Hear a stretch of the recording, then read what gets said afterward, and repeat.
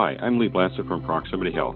Welcome to our third podcast in the Insights to Access series. We're talking today with Dave Terry, the CEO and founder of Archway Health in Boston. Hello, Dave. How are you? Great, Lee. Thanks for including us today. Dave, can you start by telling us a little bit about Archway in terms of who you are and who your customers are and what you do for them? Sure, yeah. So Archway Health is a value-based care company. We're focused on helping really anyone who's taking healthcare risk better understand that risk, underwrite the risk, and manage care for better outcomes and lower costs. Our customers primarily are providers who are taking risk in various value-based care initiatives, mostly Medicare programs, and we're starting to work with more self-insured employers who are responsible for the cost and care of their employees. Can you tell us a little bit about the CMS value-based care initiatives that you've been involved in? In particular, how would you compare oncology care model to other CMS pilots, such as the BPCI or comprehensive primary care? We've been very involved in both the OCM program and the BPCI and BPCI Advanced programs since they started. So BPCI got started in 2012, OCM got started in 2015. BPCI is now evolved into the BPCI Advanced program, which kicked off in 2018. So we've been very involved in those programs over the years at Archway. More recently, we've started to get involved with MSSP ACOs and also working with some folks who are evaluating the Primary Care First program. I would say there's a number of different distinctions across the various CMS programs. One distinction would be primary care focus versus specialty focus. So, OCM and BPCI are obviously more specialty focused, and that's really where we get started. And the reason we started in those programs is just in our experience and observations, 75 to 80% of healthcare spending happens when people are sick. That's rocket science analysis there. We wanted to focus on really trying to understand what drives really good specialty care and how to help providers identify great specialty care and then drive improvement toward delivering higher quality care at lower cost. And so when you look at BPCI and OCM, obviously very specialty focused. And I think there's a lot of similarities between those programs in that they're episodes defined based on time. They include most of the cost of care during the course of the episode. One thing that distinguishes OCM is it includes drugs, where BPCI does not include drugs. Big distinction between BPCI and OCM is up until recently, OCM was upside only, and BPCI has been significant up and downside since the beginning back in 2012. And another distinction is OCM included a sizable PNPM payment to fund infrastructure and care improvements where BPCI did not have any type of PNPM payment. CPC Plus is really kind of a modified medically home program that's focused on primary care physicians and attributing lives to primary care doctors. That's more of a population health type of model, which we think is important, but we also think it's really important to make sure that the specialty care and specialty episodes are being managed proactively, like what the OCM and BPCI programs, what those models create. Okay, thank you. Can you tell me how you're supporting your clients in the OCM pilot? What kinds of provider groups are you supporting, and what are you doing for them? We, at this point, have about 25 customers we're working with in OCM. I would say it's roughly 2/3 of those are physician groups, independent physician organizations, oncology practices, basically, some small and some very large. And then the other third would be, integrated delivery networks or health, cancer departments within health systems. We basically have two sets of services that we provide to participants in the OCM program. Our original product is essentially analytic services, analytic tools, and some support services to providers who are participating in that program. And so, going back to 2015 when the program originally started, we built a SaaS, analytics as a service platform that was designed to really help answer three questions. How are you doing in the program? So what does your performance look like versus your price? And are you earning performance-based payment? We're on track to earn performance-based payment or not? And also, how are you doing against quality metrics, hospitalizations, ER utilization, hospice use? And that's harder than it sounds because the prices are complicated. The prices are a moving target based on new claims that come in. And so we build a platform to try to anticipate what those prices were going to be for a particular patient, and then track what an individual provider's performance is as they care for that patient and get more claims. First question, how are you doing? Second question, why are you doing that way? So what's driving your spending? How much are you spending on drugs? What is that spending for first-line, second-line therapy or supportive therapy? How much are you spending on hospitalizations? How does your hospitalization rate vary by physician or cancer type or hospital in your community? What does your post-acute utilization look like, ER utilization, your hospice use, all those types of things. And the third question is, what can you do about it? And that really gets to benchmarking. So to look at, on a health risk adjusted basis, by type of cancer, what is your hospitalization rate for your patients with breast cancer or lung cancer? What different drugs are you using compared to your peers in the program? What does your hospice patterns look like? Those types of things to try to provide information for where there might be opportunity for changes in practice patterns or improvement in the process. And so we've been doing that, as I mentioned, for a number of years now. We augment the analytics with services where we're talking to the practice, the provider organization, at least once a month about what we're seeing in the data and where there might be opportunities for improvement. The second service we offer, and this is much newer, is stop loss coverage for providers who are an OCM who decide to take two-sided risk. The goal there really is, many of these providers who have participated in the upside-only component wanted to move forward in a two-sided risk, either because they had to continue in the program, or there's more upside if you take downside and they wanted to access that additional upside. But folks are concerned about the risk. And so essentially a provider will say, look, I never want to write a check of more than $1 million or $500,000 or whatever the right number is. We can ingest your data and provide you a quote for premium that will match your desired deductible level. Okay. So this is how you're facilitating their staying in the OCM under the two-sided risk. You're basically underwriting their losses. We're providing protection against losses, beyond what the practice would be comfortable taking on their own. And there are really, I think, two components of that. So one would be the underwriting piece. So because we've been in these programs for so long and we have so much data and we understand what the probability of gain or loss are for a particular provider, and then what they need to do to increase the chances of gain and reduce the chances of loss. I think we're differentiated in the market because we're underwriting at a very granular level based on their understanding of the program and what drives success. And then the second piece would be engaging with practices and health systems to help them improve their medical loss ratios and improve their ability to achieve the quality metrics and reduce their total cost of care by working with practices to think about what really moves the needle on reducing costs and improving the process. So you talk about the practices, and you've still got 25 provider organizations that you're working with now. We're now in 3 or 4 years down the road in OCM. What characteristics or factors have you seen that separate providers who are succeeding in value-based care from those who are not succeeding? No, it's a great question, Lee, and you and I have talked about this a lot over the years. Turns out, in our experience, culture and leadership and buy-in really matter. Having strong physician leadership and administrative leadership who are participating in these programs. What distinguishes the ones that we work with that have been successful, and we've had some that have been very successful, is they're really bought into value-based care. And it's consistent up and down their organization. They're looking at the data. They're communicating to their teams that this is really important. They're hiring strong administrative staff to support the program. We've had some practices who've actually let oncologists go who don't buy in. Just a commitment to value-based care as a key strategic imperative and aspect of their organization is probably the biggest factor.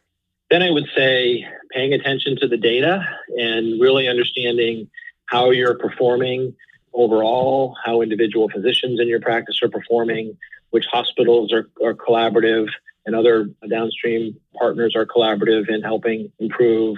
And I would say an early indicator of success is how well you're doing on the quality metrics, right? So the 3 quality metrics in OCM are hospitalization rates, ER utilization, and hospice use.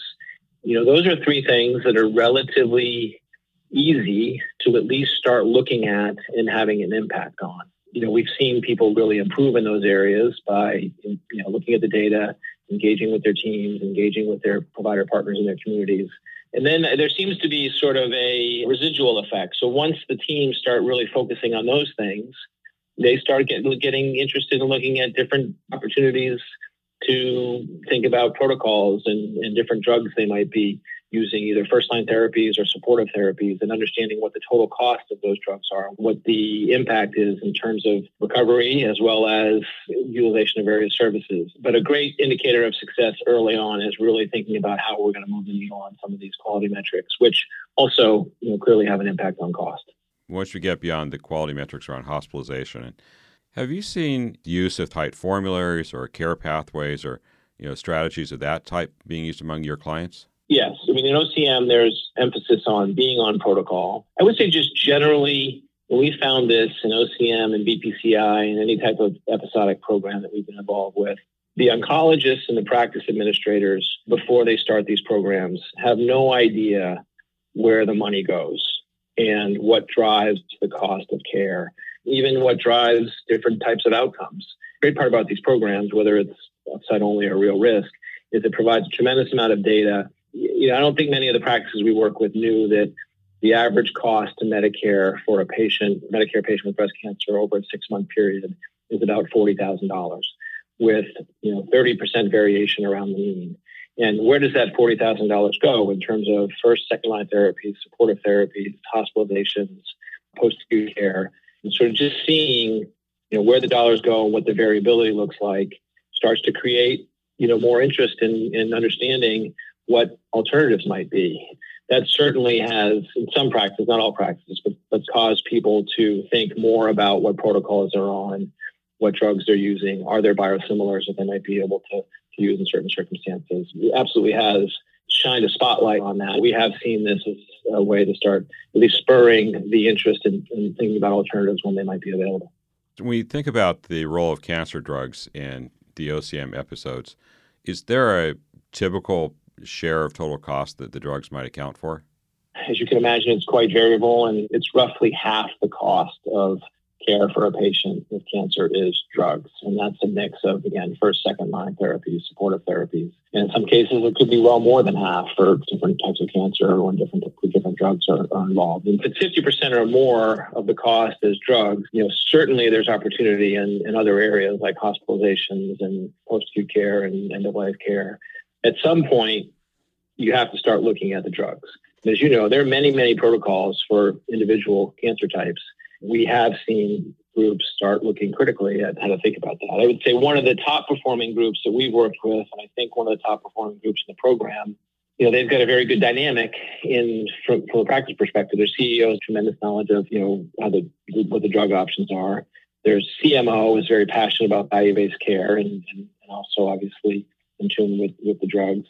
And they've engaged a team of folks to look at the data and provide them with information. They use our data, but they've hired someone from their team who's looking at the data constantly and are trying to identify where there may be opportunities. They've also been very proactive in looking at different protocols and different ways to think about care for different types of patients. When it's working really well, folks are looking at all aspects of the care and the spend in a very proactive way.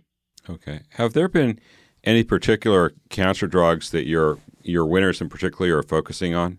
I can't get to specific drugs, to be honest, but I would say, certainly there seem to be opportunities in the area of supportive therapies. And there's some very high-cost supportive therapy drugs that folks have seemed to be taking a more critical look at. And then anywhere where there'd be biosimilars would be another area where folks would be looking at critically. Okay. So US Oncology was pretty clear that they are being much more thoughtful about use of Neulasta in particular, and also looking for opportunities to switch to using biosimilars wherever possible for MABs. Neulasta is a drug that we have also had some of our providers look at much more critically. Does managing oral cancer drugs present a different challenge than managing the physician-administered cancer drugs within your groups? Yeah, it does. It's just harder to track the oral therapies than the infusion, obviously. So practices sometimes don't know what drugs orals their patients may be on or whether they're compliant, finding it just harder to track what's really going on with orals, whereas infusions are often happening in their facilities, and so they can track those more closely. We're getting better at that. We're trying to get more real time with interacting with patients with what drugs are on. Medicare is getting better at providing more, closer to real time claims information that we're starting to access with some of the providers we're working with. It is harder to track what's going on with orals than infusion, but we're trying to find ways to get better at that. How is CMS providing you closer to real time? I know that the overall data lag is a year between close of the claim and then before it's reported. I don't think it's that bad. It's over a year for reconciliation. We get new data in OCM. This is another big difference between OCM and BPCI and most ACOs. In OCM, we get data quarterly. If a patient drops a claim at the end of a quarter, we'll get data close to the beginning of the next quarter. We would have that patient's data that claim from that particular patient relatively quickly. Someone who dropped a claim at the beginning of the quarter, now we're looking at around 3 months of lag. So, it's not a year, but it's multiple months, which is a challenge and much worse than BPCI and most ACOs. One of the good things about OCF is they are talking about providing monthly claims data rather than quarterly. Still not perfect, but better. Okay. There's also pilots out there where they're making more real-time claims data available, and we're piloting that with a few of our practices. And then BPCI program, we built this a software tool called CareLink, which is designed to track patient progress over the course of an episode. We're starting to use that with some of our OCM customers as well. Does CareLink actually track claims or EMR data, or what's that tracking? Interacting directly with patients via text and phone calls and robocalls to get information from the patient about what's going on. We have tapped into Patient Ping. Experian also has a Patient Ping like product where we get alerts when a patient ends up at an ER or a hospital. So it's trying to be very resourceful in how it pulls information from providers and patients directly about what's going on with their care to identify patients who are at risk for some type of event or being off track from their care plan or that type of thing. Essentially, you've got a credit reporting bureau that tracks financial transactions that can ping the fact that the patient just got admitted to a care unit of some kind? Yeah, there's a couple companies in this business. Those are two of them that are linking into EMR and admission discharge systems. If you give a roster to Patient Ping, they're tapped into a hospital ER, Medicare number or Social Security number shows up, then a ping gets sent to whoever is decided to receive that ping that, Mrs. Smith is in the ER now, or Mrs. Smith has just been admitted to hospital, or even in some cases admitted to a nursing facility. They're kind of going market by market, but Patient Ping has good coverage in Boston, they've got good coverage in Dallas. Experian has coverage in other parts of the country. So we're tapped into both of those networks. Okay, great. So let's talk about View Forward. To begin with, let's talk about Oncology Care First model. What lessons do you see CMS drawing from OCM that will impact OCFM design? So that's a great question. I would say in general, we've been very impressed with CMMI. Certainly a lot of things they've done aren't perfect, but I think it's relatively undisputed that they're sort of the most sophisticated and most implementation-oriented healthcare payment reform think tank out there. And they put a lot of programs out there. And you can see their learning in every program that they launch, right? We were in BPCI Classic. Didn't feel like it at the time, but in retrospect, that was a pretty simple model, pretty simple pricing structure. And then they came out with CJR. That was a little bit more sophisticated. And then they came out with the cardiology program, which was more sophisticated than that. They came out with OCM, which was certainly a lot more sophisticated than the BPCI program. And then they came out with BPCI Advanced, which is more sophisticated than OCM. And now we're seeing, what they're talking about with OCF, building on all those things, certainly building on what we've seen from OCM and what we've seen in BPCI Advanced. And frankly, I think a flaw in the OCM model is there's one pricing model, one regression model for all cancers. What we're seeing in OCF is there's going to be cancer-specific pricing, and the covariates in the regression model are specific to individual types of cancer. That's much more similar to BPCI Advanced, where there is a individual pricing model for each bundle and bundle type in BPCI Advanced. That's what they'll have in OCF. We're also seeing better methodology for how they're using the HCC scores. In BPCI Advanced, they're weighting different comorbidities, different HCC scores that patients would have, and that's what they're going to have in OCF. In OCM, the price basically would vary depending on how many comorbidities you have.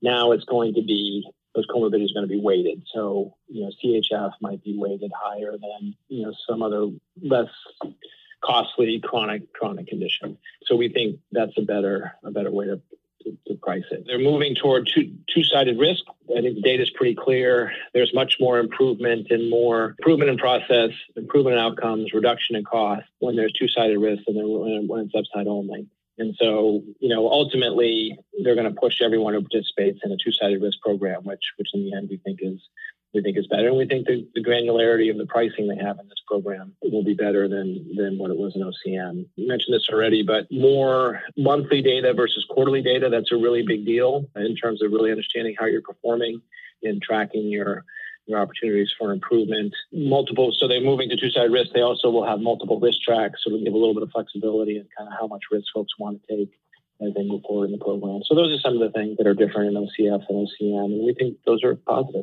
Now, there was some dispute about whether or not cancer drug costs were going to be included in OCFM. Everything we're hearing so far is that they will be included. I don't know the exact details, but I think they're changing a bit the way they're going to structure the risk or the credit for using novel therapies. I think that might help a little bit. Our view is it's very hard. Given that the drugs are 50%, in some cases significantly more than 50% of the cost of an episode, it's hard to think about a meaningful program that wouldn't include drugs. Thanks. So from where you stand now and your involvement in all these different programs, where do you see value-based care going in, say, this year, next year, and maybe 2022? You said towards risk, for instance, but is that going to be a light switch, or do you see this being a gradual process? Obviously, we think about this a lot. You and I have been doing this work for a long time. I think we first met almost 30 years ago. Back then, we thought that, the market was moving away from fee-for-service toward risk pretty rapidly. And here we are in 2020, and it's still pretty modest. However, what CMS has said and was announced at the leadership at CMS has said this over the last year, is their stated goal is to have 100% of providers in a meaningful downside risk arrangement by 2025. Right now, we're at about 12 to 13%. That's, over $1 trillion of risk shifting from the government onto providers over the next 5 years. And, one of the drivers, we just can't afford it anymore, right? I talked to some of the leadership at Health and Human Services late last year about this particular topic. And his point was, we really have no choice. If you look at the deficit and the fact that healthcare is driving the deficit up more than anything else on the cost side, they have no choice but to think differently about how the government pays for healthcare.